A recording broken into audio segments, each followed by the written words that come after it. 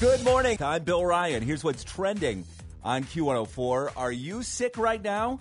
Do you know someone who is sick? Here's what's going on. RSV cases are going down in Ohio, but the flu is on the rise. Just last week, Cleveland Clinic saw flu admissions go up 56%. The CDC has put Ohio into the purple zone, which means there's a very high transmission rate of the flu.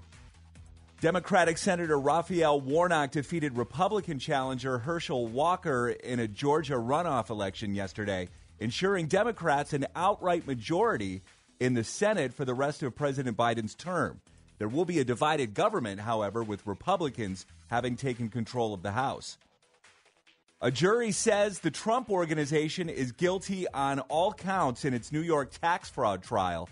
Prosecutors accused the former president's company of avoiding taxes by paying personal expenses for top executives and paying them without reporting it. The Trump Organization says they will be appealing the guilty verdict. The Cavs were making me nervous last night. It was tied at 92 in the fourth quarter, but the Cavs pulled away in the fourth to beat LeBron and the Lakers 116-102. Donovan Mitchell was amazing last night. He had 43 points. And the Guardians got a new first baseman yesterday. Josh Bell, most recently with the San Diego Padres, he signed a 2-year deal. Fog and drizzle to start the morning. It's going to be mild again today, near 50. That's what's trending on Q104. Waking you up every morning. I said, waking you up. I'm up. It's the Q Morning Show. Hollywood Dirt Sheet with Morgan right now. The 2022 People's Choice Awards are in the books. Bad Bunny led the pack for music with 7 nominations, followed by Harry Styles with 6. But in the end, Taylor Swift was the People's Choice for album and song, although Harry did win Best Male Artist. But the People's Champion, figuratively and literally, is Lizzo, who accepted honors as the People's Champion for her impact on music and TV. To be an icon isn't about how long you've had your platform. Being an icon is what you do with that platform. And ever since the beginning of my career, I've used my platform to amplify marginalized voices. So tonight, I am sharing this honor. Make some noise for the people, y'all. Right. She motivates me. Yeah, she motivates me too.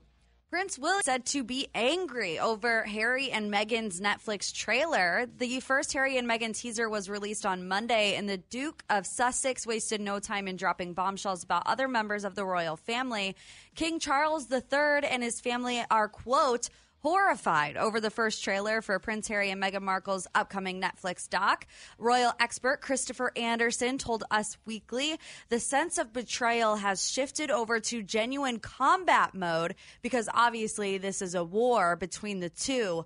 The first part of the documentary comes out tomorrow on Netflix. And in movie news, despite rumors there's no plans for the Holiday sequel. Rumors swirled about the Holiday sequel once Cameron Diaz seemed to unretire her acting career.